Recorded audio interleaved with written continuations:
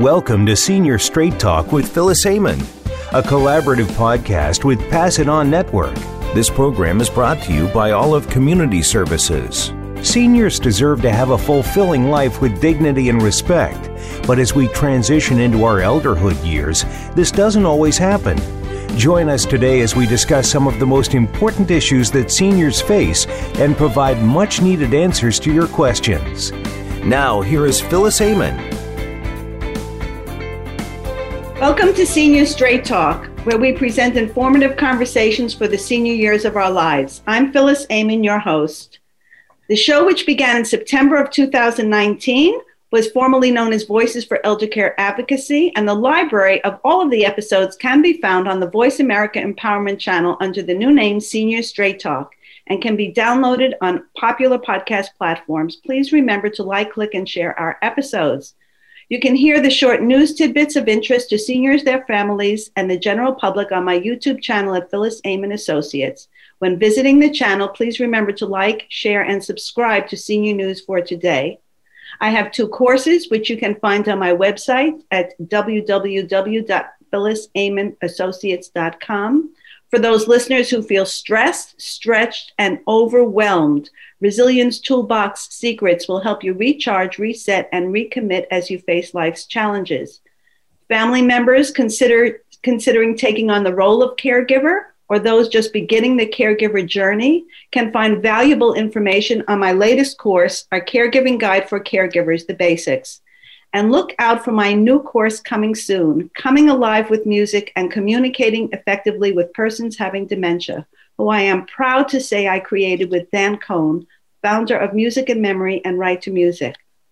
My latest book, Dignity and Respect, Are Our Aging Parents Getting What They Deserve, is available on Amazon on both paperback and e-formats. And I'm thrilled that Dr. Bill Thomas wrote the foreword for the book, which addresses critical information about how we care for and treat our elder citizens in our families, our communities, in nursing homes, and assisted living residences. Senior Straight Talk is proud of the collaborative partnership with the Pass It On Network, a global peer learning network for positive aging advocates and a member of the United Nations Open-Ended Working Group on Aging. Senior Straight Talk and Pass It On Network will continue bringing our listeners informative conversations for the senior years of our lives. And I'm also glad to welcome our sponsor, Olive Community Services, a nonprofit organization in Fullerton, California, dedicated to providing culturally appropriate services to the diverse senior population. And before we begin, I have to thank Peter DeGeer of DeGeer Therapy Services, who is a colleague and consultant specializing in rehabilitation therapy services in nursing homes. And now it is my utmost pleasure to introduce today's extraordinary guest, Nora Duncan, State Director of Connecticut AARP, who has extensive public affairs experience in Connecticut's nonprofit sector and executive branch, with expertise in grassroots advocacy, government relations, nonprofit management, volunteer engagement, and strategic communications. Nora has been recognized by the National Council of Nonprofits for Nonprofit Advocacy Leadership, locally for volunteer excellence by Nutmeg Big Brothers and Big Sisters, and the City of Hartford, and was named a Hartford Business Journal 40 Under 40. She's a graduate of the University of Connecticut and attended the Harvard Law School Executive Education Program of Negotiation and Leadership. So, Nora, I'm so thrilled that you were able to share your time with me today. I know you have a busy morning with an upcoming legislative panel, so I'm so thrilled that you could take some time today. Well, thank you very much for having me. It is a pleasure to be here. So, Nora, I know that AARP's has important agendas at the moment, especially about surrounding nursing homes. As we all know, COVID really shone a bright light on what was happening in nursing homes. And so you want to, talk a little bit about AARP's agenda in that realm? Yes, I would love to. Thank you. We've always done a little bit of work around nursing homes, but, honestly, because we have such a broad agenda as a regular part of our business, a lot of things we sort of left to the nursing home experts. We rely heavily on the Connecticut Long-Term Care Ombudsman, Mairead Painter, and others. And then COVID hit. And as you said, a light was shown. So first I want to start out with, I'm not here to bash nursing homes. There are some that probably would deserve bashing, but these are, the vast majority are hard working, committed staff and managers and even owners who did their best under terrible circumstances with COVID. I agree. There are some bad actors, like there are everywhere. But what this really did, I think, was shine that light on existing problems, deficiencies, and probably things that should have been corrected a long time ago, like any infrastructure issue. Bridges don't collapse because we pay close attention to them and do everything we're supposed to do, right? So, you put things aside. No, there's no money. Push it aside. And I think a lot of that happened. And we now see the results of that, right? I just want to jump in and say, when you said that a lot of people are probably doing their best, the whole issue of shortage of PPE came up and people were pointing fingers at nursing homes for not having sufficient PPE. But I have always, and I was working in nursing homes during COVID. People had asked me to cover in some places, and one places had everything they needed, and the other place, had ponchos, which is a different issue. But the reality is that nursing homes never would have had that amount of PPE on hand. They wouldn't have needed it. They wouldn't have expected it. That is not something that would have been part of their supply. Right, so when it hit, you can't really point the finger at them for not having it because they wouldn't have had to have it. Well, yep. And looking forward, we're going to make sure that changes, right? Correct. And like you say, there was absolutely incidences that were well documented of misuse of PPE, of having it and not providing it appropriately to staff. But ultimately, we didn't see this coming. Maybe we should have. Again, these are the things that, hindsight is 2020. So let's look ahead, right? Now that we know what we know, we look ahead. Our agenda. So first of all, we've been in March of 2020, when this all began and Governor Lamont started his executive orders, the first, among them, civil immunity for nursing homes and other healthcare facilities. Okay, that was appropriate then. Shutting down visitation. We've been working at picking away at that, right? So that we could get a little bit back to normal. Especially with visitation. And now, luckily, civil immunity for nursing homes was finally lifted. We're going to be just literally 10 days shy of a year since that was enacted. When it comes, I'm sorry to interrupt you. Can you just explain for listeners what civil immunity means? Yeah, we have an understanding of it. There was an executive order that basically said, in the most layman's terms possible, nursing homes and other healthcare facilities, and this was pretty wide ranging, but our agenda sticks to nursing homes mostly, are immune from lawsuits that are basically as a result of COVID-19 that were not due to like gross negligence or criminal activity. Okay, so it's really hard to sue because of a lot of things, and I think we can get into some of that. If you're a family member with someone in a nursing home, because the burden of proof, right? You're still, even in a civil case, there's a burden of proof. It's not as much as in a criminal case, of course. Correct. But, because we do not allow, as a state, cameras in nursing home rooms. Some facilities will allow it, but there is absolutely, the majority will not, and are, to get to my legislative agenda, fighting us on allowing them. But so a lot of times when there's an incident, let's say dehydration or something, or someone falls and they are left they're left for some time. The nursing home will often say, oh, it's a misunderstanding. Mom doesn't remember properly. And that's true sometimes, I'm sure. True. That's but it's really easy to dismiss the nursing home residents' say on what happens. Correct. Or say the staff person just, it's a what he said, she said. So that stuff was going on before. We didn't like it before. During COVID, we spent almost a solid year with civil immunity. It makes some sense. I got it. Again, unprecedented times. But in May of 2020, we started saying enough's enough. People have a right to due process. And you have, with a swoop of the pen, eliminated it. And we object. And we objected and objected and objected and objected. And countless numbers of letters to the Department of Public Health and the governor, countless texts and emails, the long-term care ombudsman right beside us. And finally, in February 2021, we got the announcement that it will end on March 1st, 2021. So I'm taking that as a win. I'll take any win I can get. That's great for families. And I do believe that there was an initiative on the national level about binding arbitration in nursing home admissions agreements, but we won't get into that because there's so much else to cover. But I'm sorry. It's terrific about the civil immunity, but it just gives people I don't expect this massive number of lawsuits, but what I expect is that people feel like they have a tool in their toolbox again. And that when there is accountability, people behave better than when there's not. It's just human nature.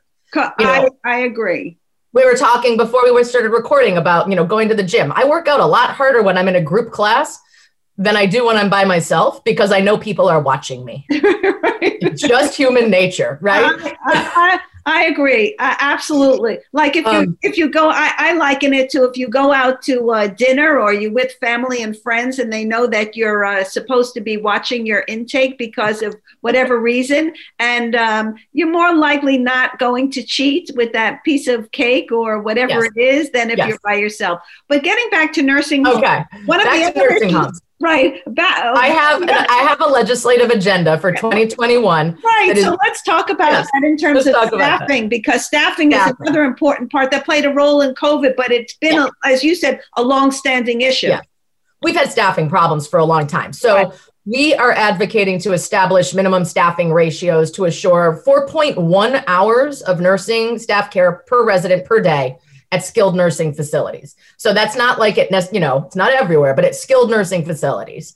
And improving pay for nursing home staff and building a more robust, qualified, stable, long-term care workforce. I mean, the issue is, as we knew before, some of these nursing home staff can't afford to just have the one job.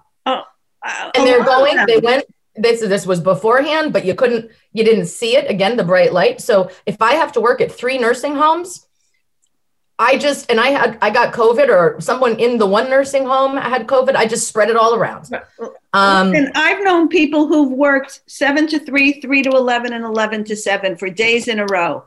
And that's not going to, okay, then I get 4.1 hours of nursing staff care. But if the nursing staff care is so exhausted that they can't take care of me, well, then what's the point? I might as well have had 1 good hour. Right. So, I mean, staffing issues we need to make working in a nursing home have dignity. The work, you need, dignity of work, provide people with a ladder even to advance in their career. This doesn't need to be a job that is, this is the job you have and the one job you have forever.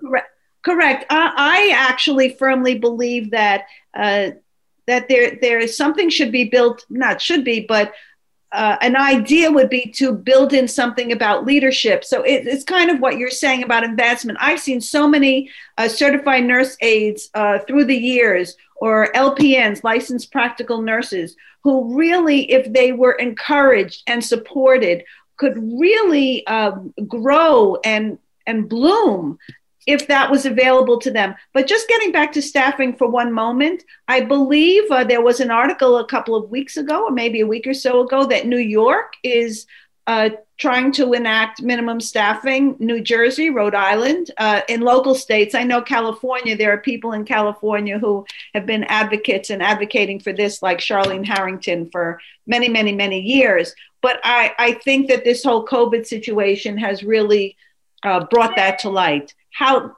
that's going to be accomplished is another issue, but. Yeah, and I think we definitely have this on the legislative agenda, bipartisan support for these things. You know, I've had bipartisan support for a lot of things in my long career in politics, but I am hopeful that we can accomplish things and really start picking away at this. I don't think there's going to be a swipe of the pen come end of legislative session, everything's solved, but we need to build a long-term plan. And I think one thing that's really important, with all of the things I'm talking about and that we'll talk about today, I don't want to look at this solution, right, whatever that legislative solution is, as a fix for COVID. I want to be looking 5, 10, 15, 20 years out at what the long-term care, home and community-based services world looks like in Connecticut, because it can't look like what it looks like today. Today is a failure. So we need to, and we're getting older, and we know that there's going to be more and more and more people in the system. We know there'll be less and less staff to take care of them. And we know that people don't want to live in nursing homes at a rate of about 95% of the surveys we've conducted. Right. So I want to be talking about what we can do for different kinds of living arrangements, about home and community-based services, and making that work also the kind of work that people want to do, and that has a staff solution to it that keeps people employed there, that doesn't, again, make people have to work 5, 10 different jobs, 20 hours a day. So this has got to be a long-term view. And that's the hard part. The easy part is quick fixes. The hard part is, what does it look like? I mean, I'm 47 years old. What does it look like when it's my turn? So I'm about 20 years your senior, and I'm going to just address something you just said. This is part of something I talk about, and it's part of ageism. I don't know that we're going to be able to get into that, but I talk a lot about the language we use. This is not new news, but I have an issue with the word old, because we use that word from the time we're born, the time we're young. How old are you? Old, 1-year-old, 2-year-old. Nobody thinks anything of it at that time. But as you advance in years, the word old has a connotation with it. So I prefer to say I'm 68 years of age, or I have 68 years, or I've been living 68 years. So you're not 47 years old, you're 47 years of age, with a wealth of wisdom and experience, some of which I read about in your bio. It's funny because when I write things, for AARP, like I wrote a press statement yesterday, and I always say the age 50 plus, because that's our population. Right. And we have a huge program that we call Disrupt Aging that was founded by, it started with a book written by our CEO at AARP, Joanne Jenkins, but we do this all the time. Disrupt Aging. How do we view age as a whole, like you're talking about, right? What does it mean? And I always remind people, age discrimination comes in many forms. Right. And one of the programs we have is Disrupt Aging Classroom, where you sit around in a college classroom and students start to realize, wait a minute. I always get like, I'm too young. I don't have enough experience. This job's not for you. And then you're too old. Right. What is perfect? It's like you can't get credit unless you have credit. It's kind of a double-edged sword. People don't even realize. I was talking with a gentleman. I was doing a podcast the other day, and he was telling me that he has a friend who's 82 years old, and everybody is amazed that he still can run around a tennis court and how active he is. And I said, you see, people don't even realize that really is an ageist attitude. Why do we think that? Because we have this idea that when someone's 82, well, they wouldn't be doing that, or they would be frail or infirm or living in a nursing home. I'll go back to the gym class analogy. I absolutely love when I see some kids home on college break and they come in and they haven't done the class before, but there's a, retired woman who's been doing the class for a year and she is just kicking butt and the college students like laying down. It's about practice and it's about, it's not about age, it's about doing it. Right. Exactly. So it's interesting that, and we only have a few seconds before we go to break, but when we come back, I hope we can talk about how people can stay in their homes longer and the idea of the money follows the person program. I don't think people have a great understanding of that. So let's take a short break. And when we come back, we'll continue this great discussion with Nora Duncan. I'm thrilled.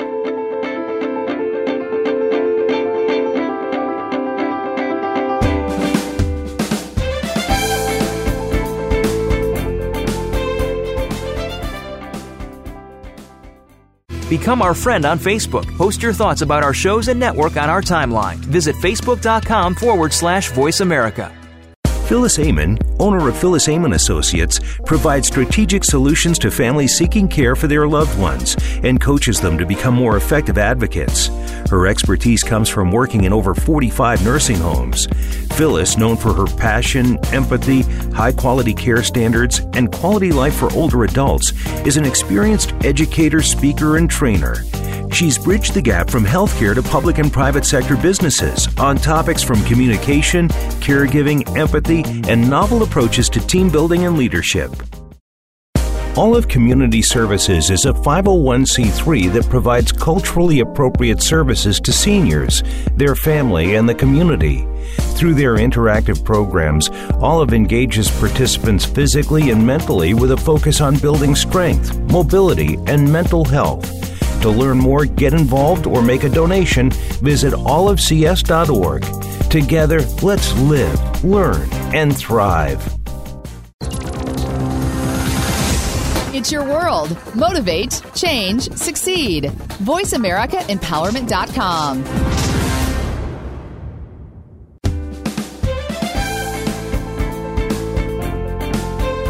You are tuned in to Senior Straight Talk with Phyllis Amon. If you'd like to leave us a question or comment about our program, please feel free to email the host at phyllis@seniorstraighttalk.com. Now back to Senior Straight Talk. Welcome back to Senior Straight Talk. Having a great conversation here with Nora Duncan, State Director of Connecticut AARP.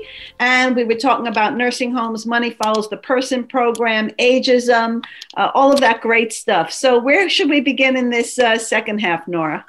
All right, let me wrap up my legislative agenda on nursing homes. So a couple big categories that besides staffing that we're working on, or a few, I should say, not a couple, but social connection. We really need to address this issue of social isolation. We cannot have another time where people are just locked out with no ability to communicate with their loved ones. It's bad for people's mental health. It also allows for, again, when there are bad actors, for those bad actors to behave even worse. And so we got to address that. And one of the key factors in that, and this will be our, fifth, sixth year run at it. I thought we were going to get it last year and then COVID hit, but ensure that residents have the right to utilize a variety of communication devices in their rooms to permit them to remain connected to their loved ones and permit family caregivers to participate as a member of the resident's care team. So I'm talking, what off the shelf can you buy that you haven't, like, let's pretend it's a nanny cam. Okay. Right. The only place where you really don't have a right to have a camera in your home is when your home of choice is a nursing home, and that's got to end. Right. But I'm sorry, there are 9 states, I believe, that do allow cameras in rooms, but I believe the issue with that was a privacy issue, especially if it's a person's room with more than one bed.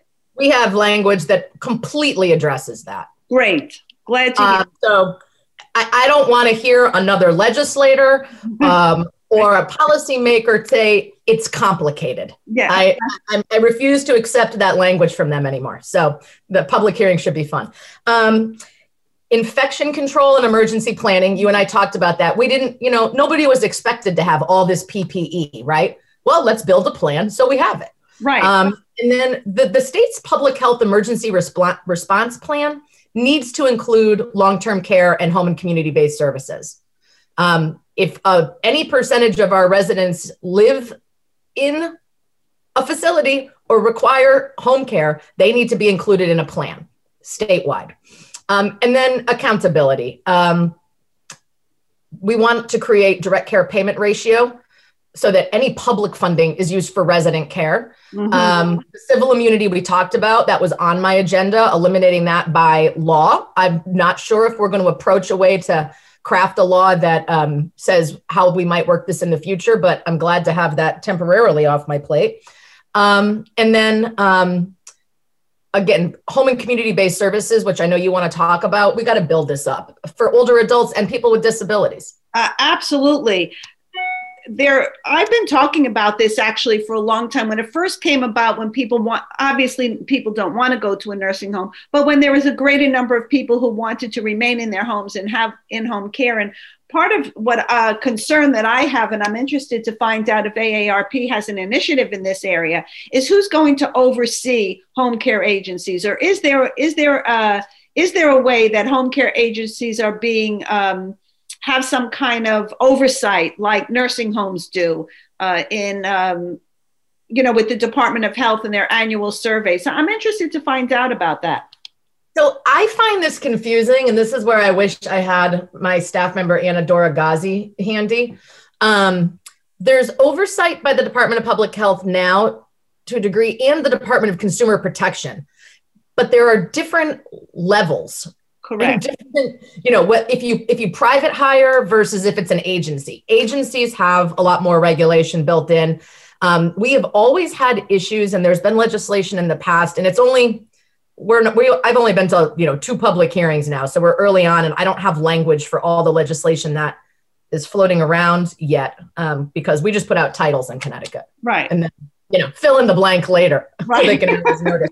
But build it and they will come. I mean, build it and they will come. Exactly. But oversight of issue and the background check issue has come up time and time again. So I assume it will still, and that as we build out uniformity and very clear understanding for families about what is the definition of a background check, what is the real oversight, what are my rights, and where do I get the best information?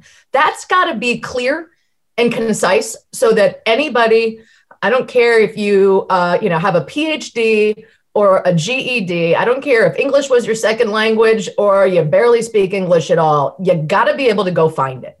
It's got to be clear to people. I agree.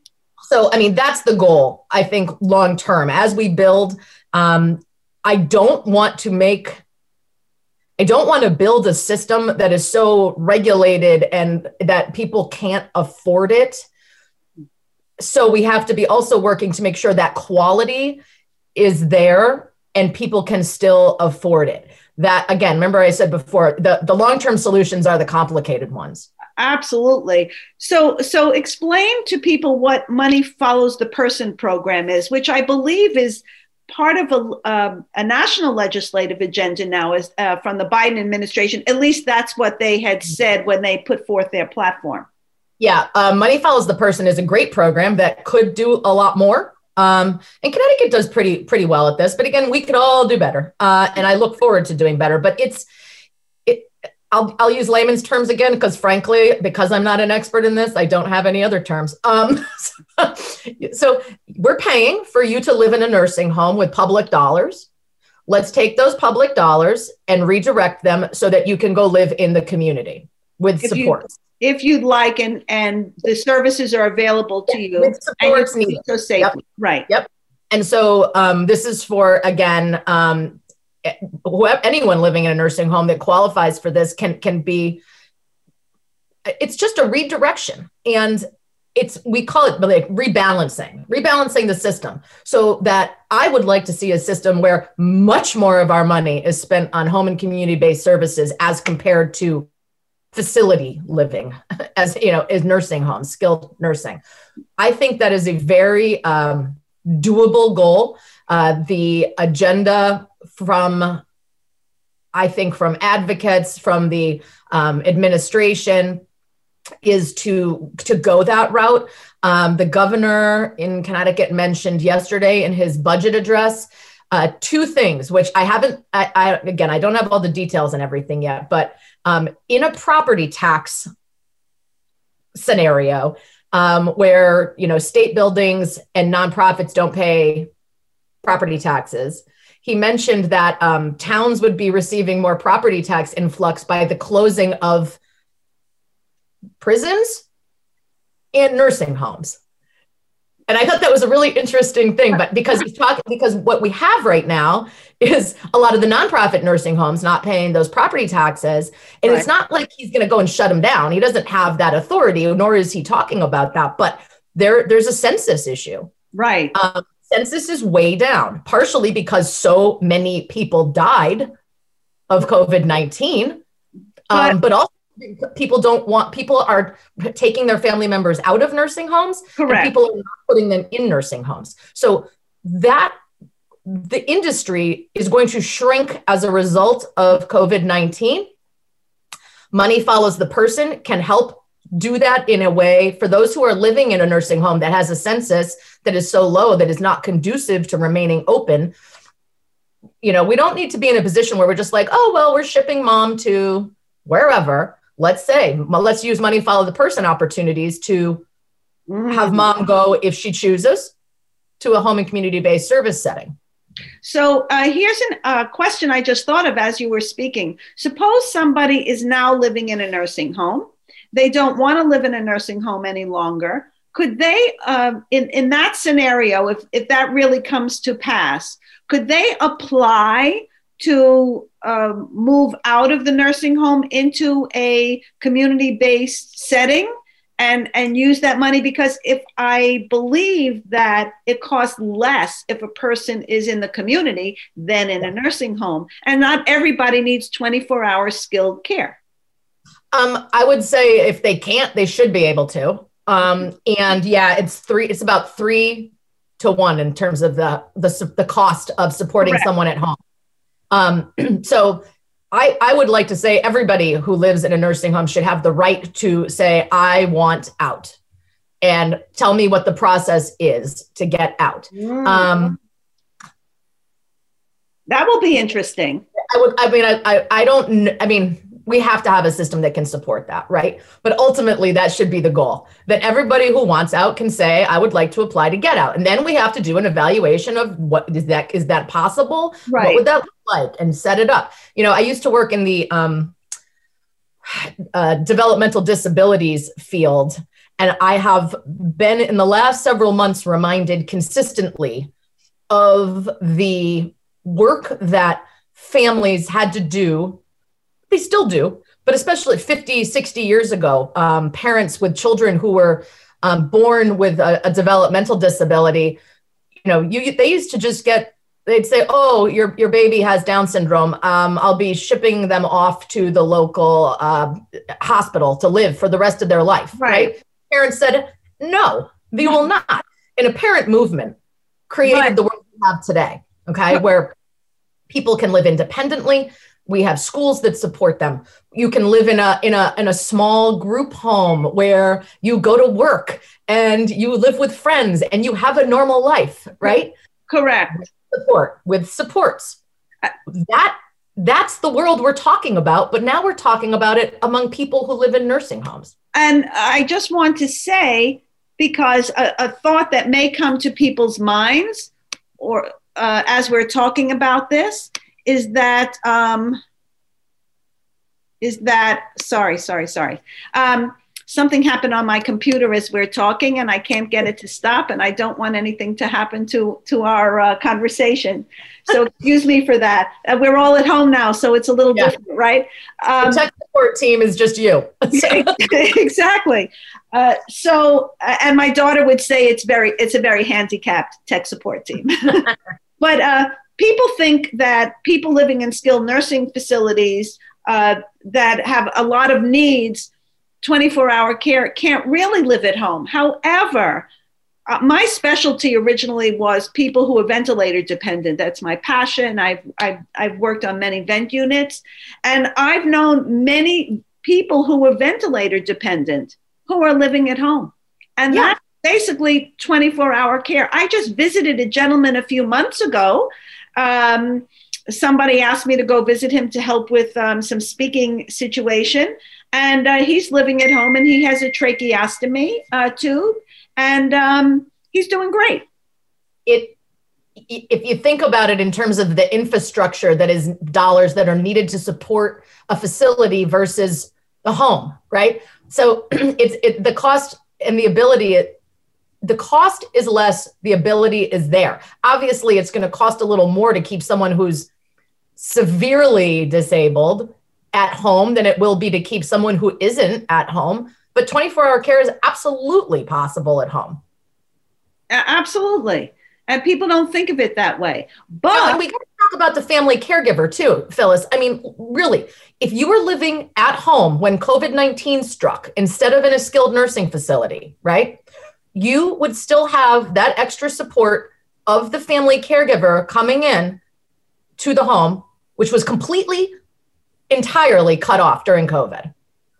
Now, people might be worried, they don't want to go, but I hear all the time from family caregivers, especially during COVID,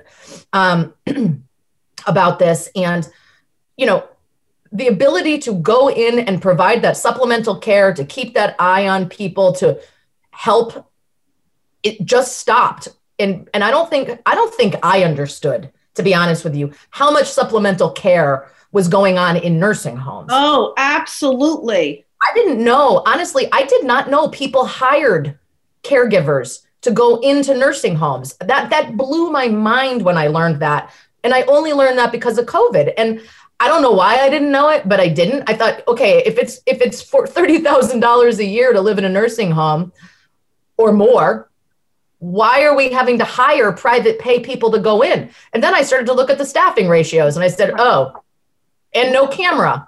Right. And all these things. So it's not just, I mean, I wish I had known a lot of this stuff beforehand, but, if you now that I do, I could have told you. I said, if you would have asked me, I could have told you. Yeah. It just never occurred to me. And if people were at home, that extra level of care would not have been cut off. I mean, obviously there's lots of complications because of COVID everywhere, but I think it's a lot less complicated. The other thing about visitation and lack of visitation in nursing homes and cameras and all of that family members understand that their role in ensuring their loved one receives adequate care is really crucial, and their presence to ensure that happens is crucial. So another aspect for me of that, the family's ability to view their loved one is to really see if anything if they look different, if they look thinner, if there is a mark on them, which they wouldn't see if they just had, let's say, a phone call. Yeah. Those things are really very important. And then they could take the appropriate action steps if they feel they need to. Yep. So that visual is really, really, really important to ensure that quality care is maintained. That camera thing I'm really passionate about that. I was passionate about it before, but why are we acting like people who live in nursing homes don't have rights? Well, they do. That is what that boils down to me. And it is not, I understand the privacy concerns. We've got language. It's not about staff privacy. Staff don't have privacy at a daycare center. Staff don't have privacy at a doggy daycare. Staff don't have privacy at the bank. Staff don't have privacy at the hospital. So guess what? To me, it's not really about staff privacy. It's not to me either. And one of the reasons is, and I don't know if you know this, but most people who work in nursing homes know this, and especially if they go from not-for-profit to for-profit, one of the first things that they do is install cameras everywhere in the hallways. In the hallway, yes. It has many purposes, by the way. Yep. Some of it is helpful because if something happens, they could look at a camera and see if the person really was in the room, how long they were in the room. There are reasons for it, but it also has to do with productivity and other things. So people are actually being watched all the time. If anybody's ever been in a nursing home, you're not allowed to have cell phones, and they know cameras are in the hallways. They take out their phone, they duck into a person's room if nobody's in there, or in a bathroom. So the cameras really serve a purpose for watching people for a variety of reasons, good and bad. So I don't see why it can't be in a patient's room. Yeah. And again, we have the language for privacy concerns. Right. I mean, we have the long-term care ombudsman has examples of people having things taken away, like Echo Dots during COVID. I mean, again, flabbergasted. Right. I hadn't heard that. I'm speechless. Yeah. I'm like, well, if you're taking that away, you're doing something that you don't want people to know about. Correct. But honestly, 90% of this camera thing is about what you said. I get to check in. It's social connectivity. Right. It's being part of the care plan. It's not a gotcha. It's only a gotcha when it needs to be. But this is about, if you look at what happens, there is absolutely no denying that people suffered mentally and physically due to the social isolation. And we could have taken the edge off of that if family members were allowed, even if they didn't have them in before, say, you know what, let me get a two-way camera in here so I can just talk to mom. Right. And there are ways. I just read an article, I think it was yesterday or this morning, about how there are devices that could be on all the time. And all they have to do is the person comes along. It's as if we have Zoom open and it's open, but until I sit down and you sit down, we don't really see each other. So when the person comes to the call, they could say, hi, mom, hi, dad, whoever it is, and have that kind of engagement. And then the person doesn't have to push any buttons. They don't have to do anything. If they have any cognitive issues where they can't follow that direction, or weaknesses where they can't push a button. And then you also don't need staff time to facilitate that engagement. Absolutely. So in a way, it's really saving the nursing home tremendously. I really advocate for it to be part of every person's care plan, that at least once a week, they should have a virtual visit with a family member, a loved one, a friend, whoever they choose. Yeah. And if that was at their fingertips, that would be something. You're right. Staff didn't have to facilitate, and it didn't take up any time. And it was part of the care plan that was, just on we go. Right. Absolutely. And unfortunately, in many of these cases, it's kind of a checkbox, but it really, like the person-centered care concept. I mean, a lot of places are really doing it, but then there are places that do it and it's really just, checking a box. Yeah. So I think these things, thankfully for organizations like AARP, who are really involved in the legislative agenda, per state. And then, of course, there are other initiatives on a national level. Hopefully some of these changes will be able to be made for the benefit of residents' families, who are really, as much as the resident is isolated and it's the equivalent of smoking 15 cigarettes a day, families are stressed about. Oh, agony. I mean, it is in. And you know what? These things we're advocating for, ultimately, I think are really good for the staff at nursing homes too. Having a happier, healthier residents, having the PPE you need. I mean, the staffing ratios, the stress that they were under, and when we're talking about staff at nursing homes, I mean, a lot of times we're talking about, low-income minority women who are, breaking their backs to raise families, to do, and it's really, there's a lot here. This whole thing to raise people up will be a benefit to all of us. I agree. I think we have to end there, and I hope we can continue this conversation another time. I think there's so much to cover.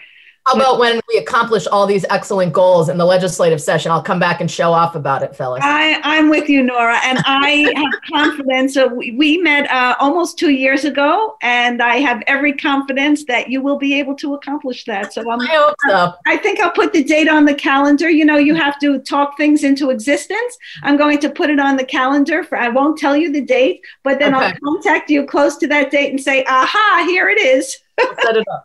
All right. Okay, well, listen, Nora, thanks for generously sharing your time with us today on Senior Straight Talk, and for your insights, your advocacy, your passion, and all the incredible work you do for AARP on behalf of, on behalf of all of us. It's not just for people that are 50 and above. It's really for the community at large. So on that note, I'm going to sign off and tell our listeners to please remember to like, click, and share our episodes. And until next time, stay safe, stay well, and stay tuned.